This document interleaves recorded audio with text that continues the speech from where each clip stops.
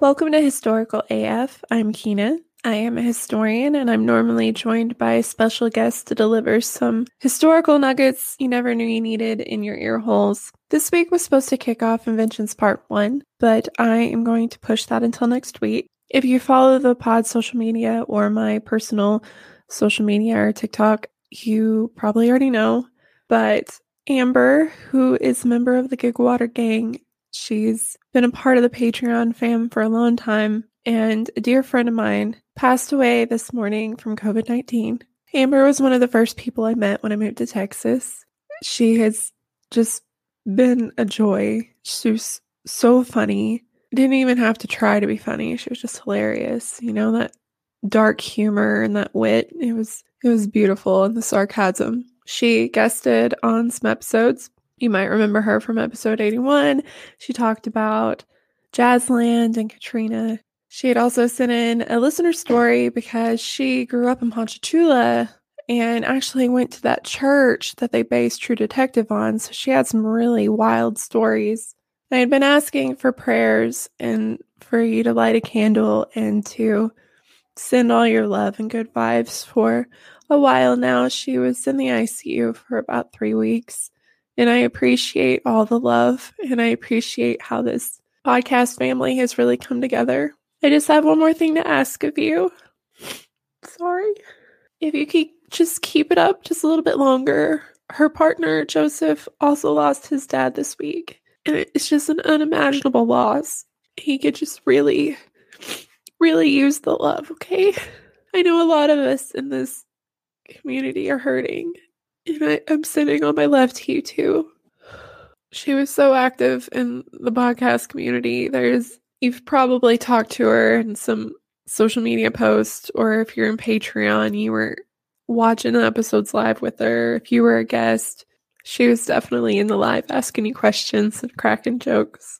She will be missed. So I'm sorry that there's not going to be an episode this week. I just don't have it in me to do that.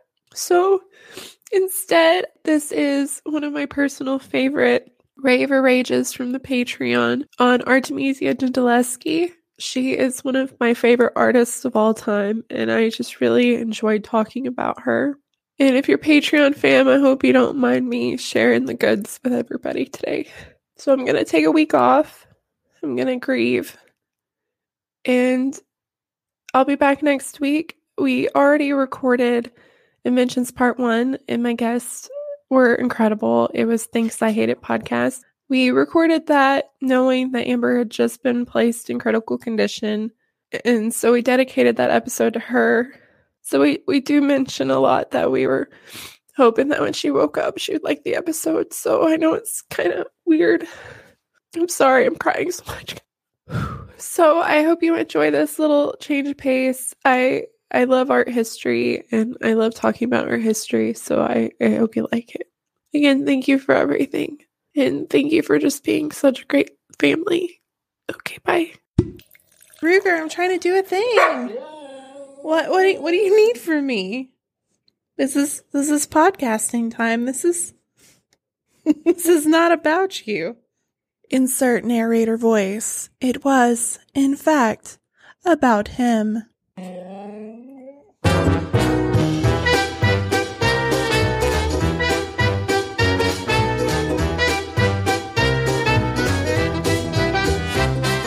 Welcome everybody to Rave or Rage. I am your host Keena, and this is where I deep dive into a painting and then I force my husband Zeke to guess what it is and whether or not I liked it. And if you ask him, it's against his will, but we don't listen to him. I'm just going to jump right in it. And I chose this month one of my favorite artists of all time because she brings me so much joy, because she's so amazing and talented and nobody's ever heard of her. And I know I just spoiled it because I just said I loved her, so you're going to know that I love it. But you don't know. I mean, I could be ranting about something else later. I could shake it up. So this month, I decided to bless your ear holes with one of the coolest artists you've probably never heard of, Artemisia Gentileschi. With a name like that, you know you're going places, right? I just love that name so much. If I had a child, I have considered that as a name. maybe my next dog. I don't know. We'll see what happens. But today's painting is going to be Judith beheading Holofernes. Insert dramatic music.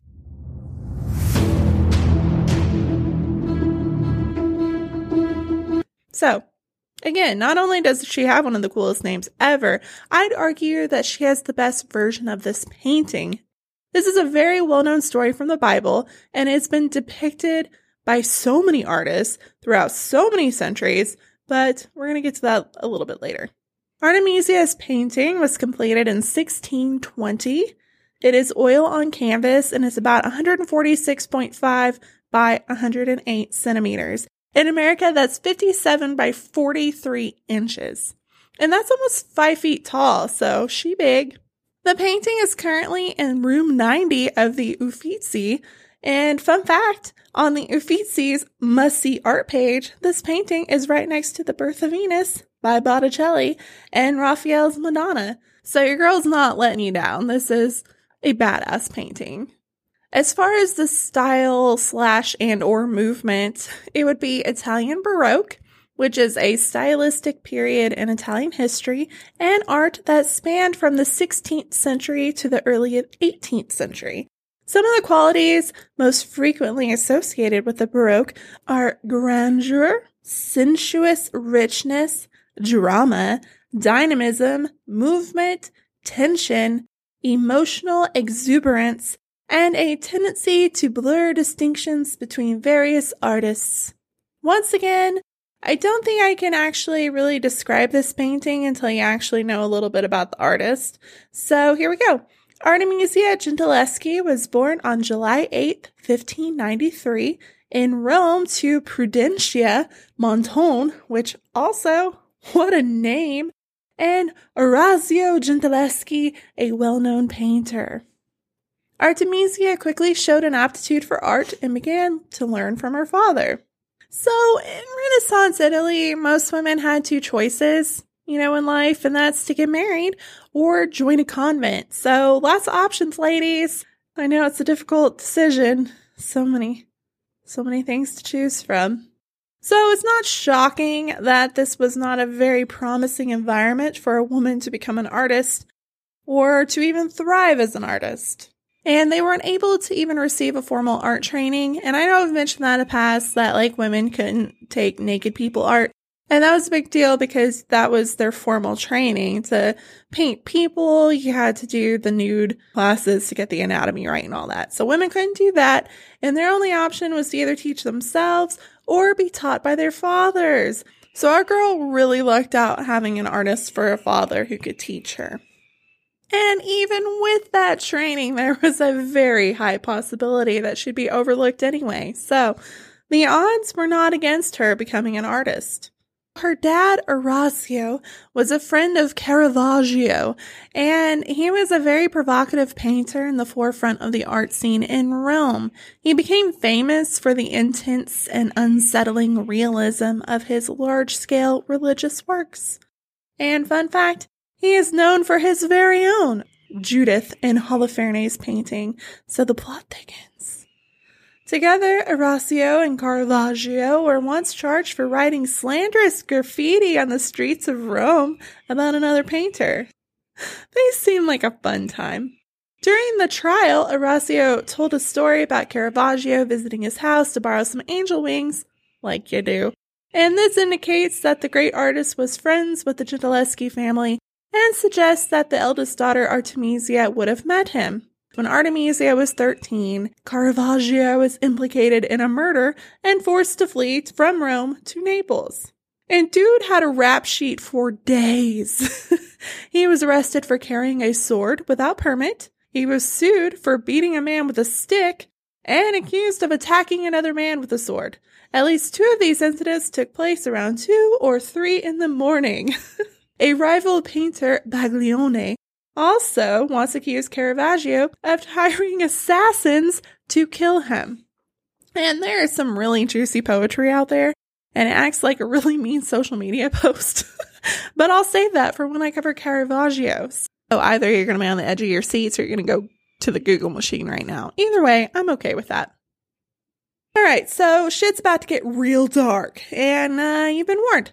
In 1611, Orazio was hired to decorate the Palazzo Pallavicini Rospigliosi, I'm so sorry, in Rome, alongside another painter, Agostino Tassi.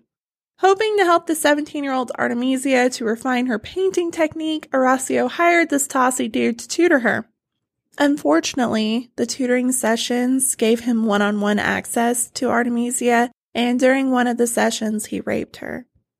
It should also be mentioned at this time that her mother had passed away a couple years prior, so it was just her and her dad, and that had to have been very difficult too. In 1612, Orazio accused Tassi of raping his daughter as well as tricking her out of a painting from his studio. He surprisingly filed charges. But no, he did not do this to valiantly defend his daughter's honor. He sued for property damages because his daughter lost her virtue and he couldn't marry her off for money. I can feel my blood boiling right now. I need to get my blood pressure down, guys. I can't be. Oh, man, people suck. So the resulting trial lasted 7 months and it shocked Rome. It was like, I guess in our lifetimes, the O.J. Simpson trial. Everybody knew about it. Everybody was keeping track of everything and everybody had a side. She became sort of a celebrity in the worst way possible. But surprisingly, the most amazing part of this is that every word of this court case has survived the test of time. Gentileschi speaks to us from this 400-year-old document with a voice that is so eloquent, courageous, and compelling. It is a rare example of a woman in the pre-modern era taking a stance against the oppression that was part of day-to-day life at this time. So a quick warning, the next few paragraphs are going to be graphic quotes from her testimony, but I think it's really important because it shows, Ruger, this is serious, buddy. This is very serious. So as you can imagine, in 1600s, women didn't necessarily stand up for themselves very often. So I wanted to include her words because I find them so incredibly powerful. This is from the testimony. Tassi tricked his way into her room and started making unwanted offers of sex. Oh, this is going to get sad. Okay. She testified, quote, "He then threw me on the edge of the bed, pushing me with his hand on my breast, and he put his knee between my thighs to prevent me from closing them. Lifting my clothes, he placed his hand with a handkerchief on my mouth to keep me from screaming. She fought back. She said she scratched his face, she pulled his hair, and before he tried to rape her again, she grasped his penis so tight that it actually removed pieces of flesh. Afterwards, she rushed to a drawer near her and got out a knife and yelled, 'I'd like to kill you with this knife because you have dishonored me.'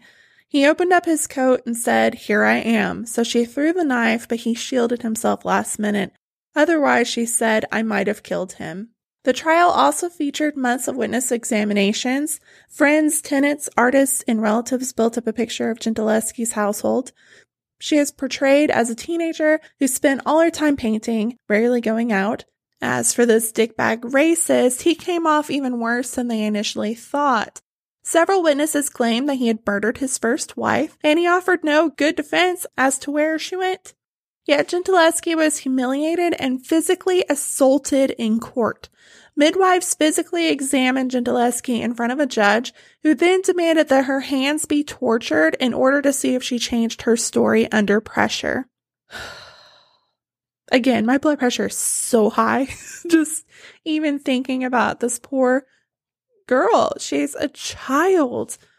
It's bad enough to be assaulted, but then to be paraded in front of people you don't know and humiliated on top of that, it's just something, it's unimaginable. And even though every single bit of evidence pointed that Tassi was a terrible human being and guilty of so many things, he went to jail for just a tiny, tiny fraction of a time and then was set free. Why, you might ask? He was protected by the Pope because he liked his art, which, by the way, is forgotten today, but he thought it was pretty good at the time. Everybody, and I mean everybody in Rome, knew that this guy was literally the worst and guilty of so much more than they even brought up in court. But the quote said, Quote, Tassi is the only one of these artists who has never disappointed me. Pope Innocent the 10th. So you know which person to put on your fuck you list. He says all other artists pretended to be men of honor, but they all let him down. I would like to question who you think is honorable, Pope. Yeah, I said it. I know you're Pope, but I'm not Catholic, so I don't feel like I should have to suffer any consequences for that.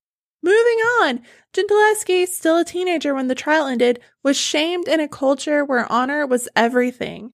Yet it also provided a kind of monstrous publicity for her. Gentileschi, who was 17 at the time, refused to let this ordeal define her. When her hands healed, she joined the Accademia di Arte Disegno. I don't know how to speak Italian. Disegno Florence, becoming the first woman to attend, and painted for patrons in Venice, Naples, and London, where she was sought out by King Charles I. Ever heard of him? And she was taking revenge with the only weapon she had, a paintbrush. She could not write her story because, as was revealed in the trial, she was more or less illiterate, but she could paint it and change its ending, as her paintings of Judith and Holofernes show. So if you don't know the biblical story here, I'm going to give you a quickie rundown. As the ancient story recounts, Assyrian king Nebuchadnezzar, which is a fun word to say, sent his general Holofernes to besiege the Jewish city of Bethulia. Judith, described as a beautiful young widow, resolves to save her people by slaying Holofernes herself. After reciting a long prayer to God, she dons her finest clothes in order to seduce him. After he's had a few drinks of that wine, he becomes a little too intoxicated, and then Judith decapitates him with her own sword, winning a decisive victory for the Israelites. Now, Gentileschi brings out an element of this biblical story no male artist had ever depicted before. In most paintings, including Caravaggio's, Judith has a servant who's waiting behind her to collect the severed head. But Gentileschi makes the servant a strong young woman who actively participates in the killing. This does two things. It adds to this savage realism that even Caravaggio never thought of. It would take two women to kill this douchebag. But it also gives a scene of a revolutionary implication. What if women got together? Could we fight back against the world that's ruled by men? Artemisia also depicts Judith in the act of killing Holofernes, and this is huge. One of the earliest depictions is anonymous from the early 16th century, and it shows the moment after the murder, when the ladies, who look really bored by the way, are stuffing the head in a bag. Artemisia's dad, Orazio, had a version that shows the head already removed, and the ladies are looking in opposite directions, like, what the fuck was that? Like they heard a noise, but on opposite sides of the room, so I don't get that one. I will have pictures of all these on attached to this, but that one I don't get. If you hear a noise, you're all going to look in the same directions. Orazio, what are you doing? What are you doing, sir? Another painting by Cristofano Alluri also shows Judith holding the head, gracefully tiptoeing away with her servant behind her, like, what just happened? Giorgione shows just Judith with the head, again, no body, but she's outside this time and she's stomping on his forehead, but she has this like scantily clad slip dress thing going on, so that's new. Botticelli shows her leaving the tent with the head, but with this weird Botticelli alien-looking body, and his head is like a shrunken head because it's like a third of the size of her head. We all know that Botticelli has never given one single fuck about proportions, so that makes sense. And she also looks pregnant in this painting. Botticelli did another painting that was a little closer to, actual human proportions. Shocking, I know. And it looks like they're kind of skipping away. The servant has this head and a basket on her head, like you do. Now we're at the Caravaggio, and he has a servant behind Judith holding the bag with this really grumpy face, being like, just get it over with already, lady. Let's do this. And Judith looks really grossed out, like she doesn't want to do it, and she looks like she's barely touching his throat. There's a little bit of blood, and then this dude's face looks shocked. I know I had a lot to drink, but what the fuck's going on? In this list, there are a whole lot of Judiths that aren't really committed to this actual beheading thing. They look really grossed out, or they look really unimpressed, or they look really just like they have no idea what's actually going on. And then here comes Artemisia, like, hold my beer, bitches. She is the first one to really think through the logistics of overpowering a grown man to hack his head off while he's alive and drunk flailing. The servant, who is actually quite beautiful and young and not an old hag like all these other paintings, which that's a rant for another time, why women are always depicted as old, wrinkly hags. But anyway, she is not holding back impatiently like some of those paintings. She's not just hanging in the corner with the bag like, let's go, give me the head. She's holding that fucker down. And they are putting muscle into it. You can see the creases in their wrist showing the power that they're using to hold him down. And in like Caravaggio's version, Holofernes has these big bulging muscles. His face looks anguished and he's shocked and just like, oh no, don't chop off my head. Well, this version, Artemisia makes him a little scrawny. You don't see defined muscles. And in her version, his face doesn't look really shocked or mad. This dude kind of looks like, yeah, this checks out. I probably deserve this. But on the other hand, the girls' faces are so concentrated and so determined. They've even rolled up their sleeves like they're ready to work. There's even blood spurting all over her, and she is giving zero fucks. And also about the blood, it's in the foreground and it's the closest to the viewer's space. So in art history terms, Ruger's very talkative today. I'm sorry. So in our history terms, like having something like that in the viewer space is put there intentionally to make you uncomfortable. Yes, Artemisia. Yes. And another fun fact is that one of the cameos that's on Judith's bracelet appears to depict Artemis, the ancient goddess of both chastity and the hunt. So a lot of scholars argue that Artemisia identified with the protagonist of this story in a way that her male counterparts could not. This association stems not only from their shared gender, but also from Artemisia's own traumatic experience. Taking all that in consideration, it makes perfect sense that the cameo is kind of a nod to her seeing herself as Judith and seeing Holofernes as her rapist. She's able to use her art to express her pain, and I can't imagine how incredibly cathartic and therapeutic this must have been. And I honestly think this is why this is the most powerful of these paintings, because she is relating to her on a level that nobody else possibly could have. Judith was likely either commissioned by or gifted to the Medici family in Florence. They were the ruling family at the time. The same family that commissioned Donatello's famous bronze sculpture of Judith and Holofernes in the 15th century. So, fun fact. In the late 18th century, though, disgusted by the horror of the scene, the Medici Duchess at the time banished this masterpiece to a dark corner of the Uffizi, where it remained until the late 20th century. To this day, it strikes its viewers with both revulsions and awe at the skill of an artist who so convincingly transformed paint into blood. Real quick, what happened to her after this painting? Despite the horrific rape, her and her family held on to a hope that he would actually marry her, because it was the 16th century and he had taken her virginity and they viewed her as ruined. I can't even imagine the trauma and disgust she had to have felt during this time, thinking that she had to marry her rapist. I only add that because if you do any research on your own, a lot of people kind of nonchalantly like, oh, he raped her and then she was like, let's get married. And it wasn't like that at all. It was, she felt she had no other choice. Oh, it's just so bad. So Gentileschi did marry a painter from Florence named Pietro Antonio V. Vincenzo Stasiazzi. I need to learn Italian. With her new husband, she relocated to Florence. The couple had one child, a daughter who actually survived to adulthood. Their union was not a happy one, but it gave her an opportunity to flourish as an artist.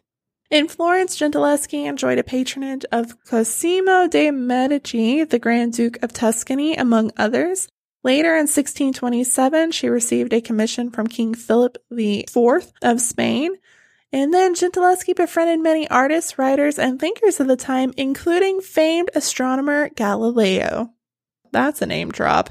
By 1630, Gentileschi had settled in Naples. Around this time, she painted one of her best-known self-portraits, called Self-Portrait as the Allegory of Painting. A short time later, in 1635, she completed another religious-themed work, The Birth of St. John the Baptist.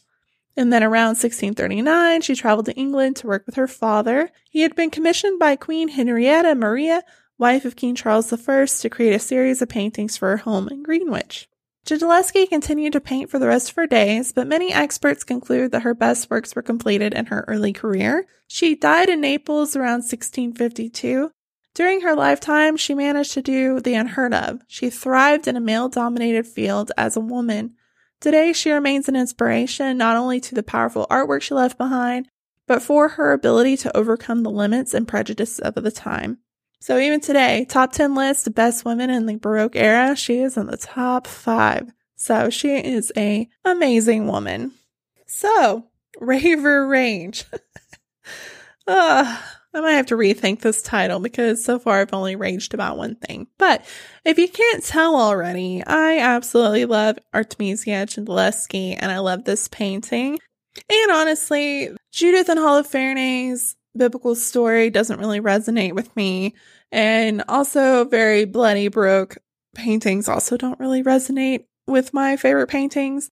I think it's the fact that Artemisia is essentially painting herself as Judith and she's exacting justice on her rapist.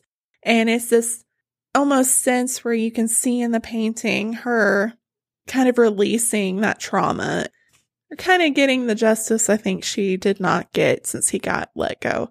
And I think that's the part that I like the most. I like that she did something different from everybody. I like the fact that almost every painting of this scene shows after the fact or right before. And it's always her questioning, oh, should I do this? Or afterwards where you don't actually see the scene. And Artemisia chose the exact moment she's killing him. She's in the act. She's forcefully doing it. And it's very powerful. It's also just a really good painting. For not having formal training and not having that study of anatomy and stuff, her proportions are very impressive. The coloring is beautiful. You can definitely see the Caravaggio influence of that time because it's a very contrasting of the light and darks, and you'll see when you look at it. It's very impressive. And I honestly like hers way better than like the Caravaggio one. But I also feel like Caravaggio's makes the women look really weak, so not a big fan of that. Now I want to rage. So, in case you wanted to know what happened to that fuckstick Tossie, after the 7th-month rape trial, it was discovered that he planned to murder his wife, he had committed incest with his sister-in-law, and planned to steal one of Orazio's paintings. At the end of the trial, he was imprisoned for 2 years. His verdict was later annulled and he was freed in 1613 because, of course, he fucking did.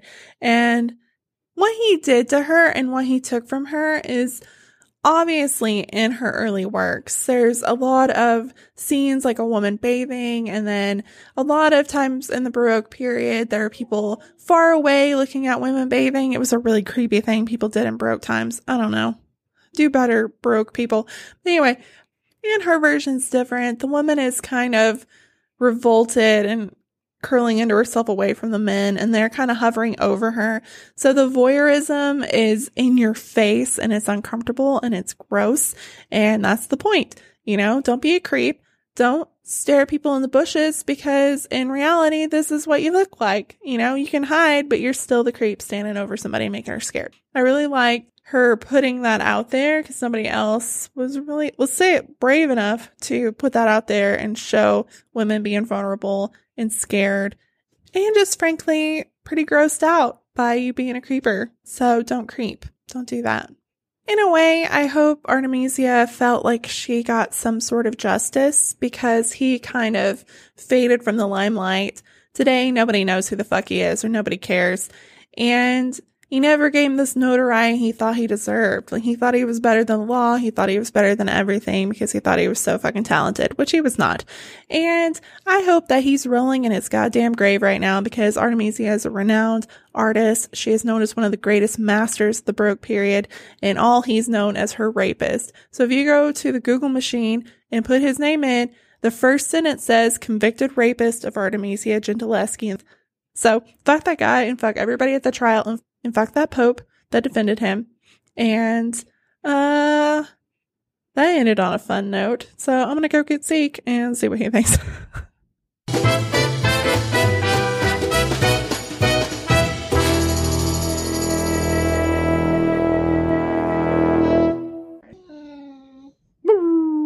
Ruger, this is not about you. Yes, it is. It's his turn. Are you ready? Murray's ready. Ruger's ready. Everybody's ready. Okay. All right. Ready, go. Go. Oh, man. What do we got going on here? All right. Oh, wait. No, that's a sword.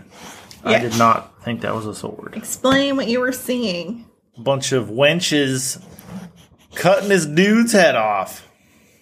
Or, like, stabbing him in the throat. One of the two. No, they're chopping his head off. Oh, man. One looks like a handmaiden. Mm-hmm. The other one looks like some type of royalty-ish, knew him, came up with the whole thing. The other one's an accomplice. She is an accomplice, but it's the story of Judith and Holofernes from the Bible. Whoa. Like Nebuchadnezzar's general. So she goes and chops his head off to save her people, the Israelites. When do you think it was done? 1732 and a half. Super close, 1620. You know, a couple hundred years. No big deal, man. I mean, but that old, that's all close. Any clue who it is? It's just a number at this point. Nope. Do you think it's a man or a woman painted it? Woman.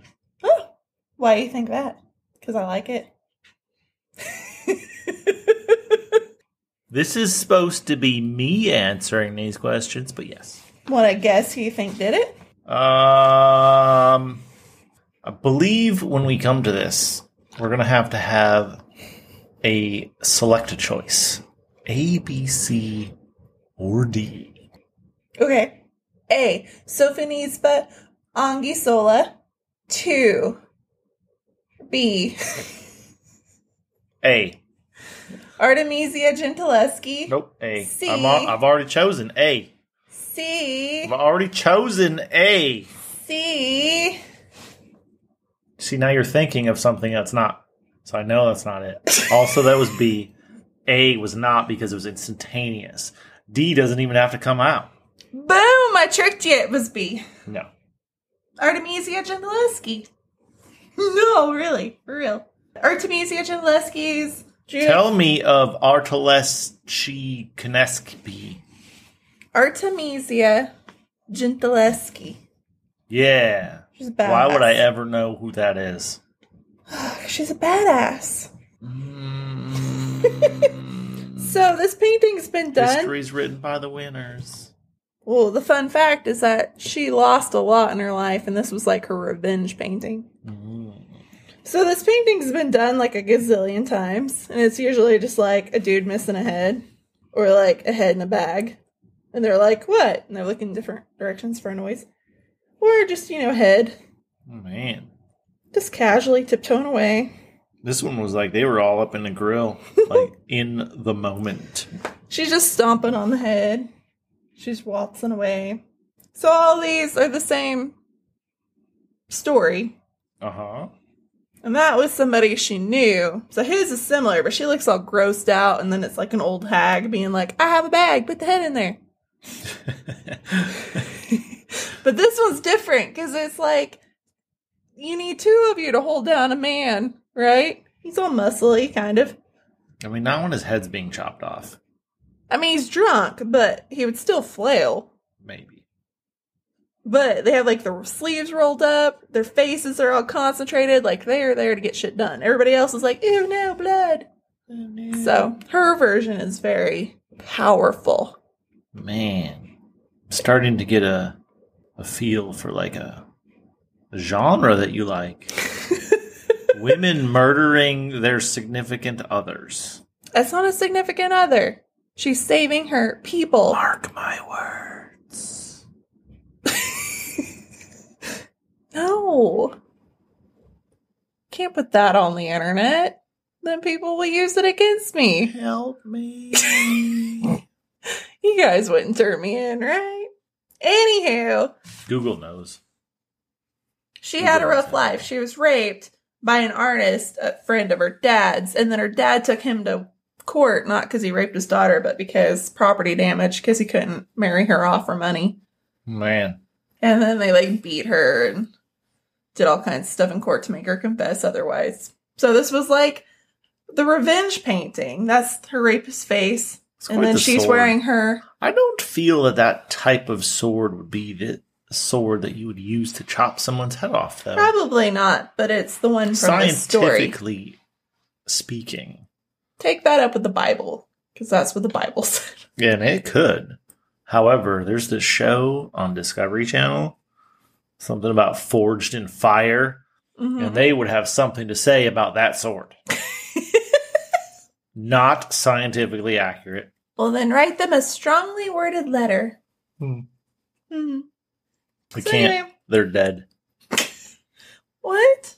Your person who made this painting is dead. I can't. That's true. Be I thought you silly. meant the Forging in Fire guys.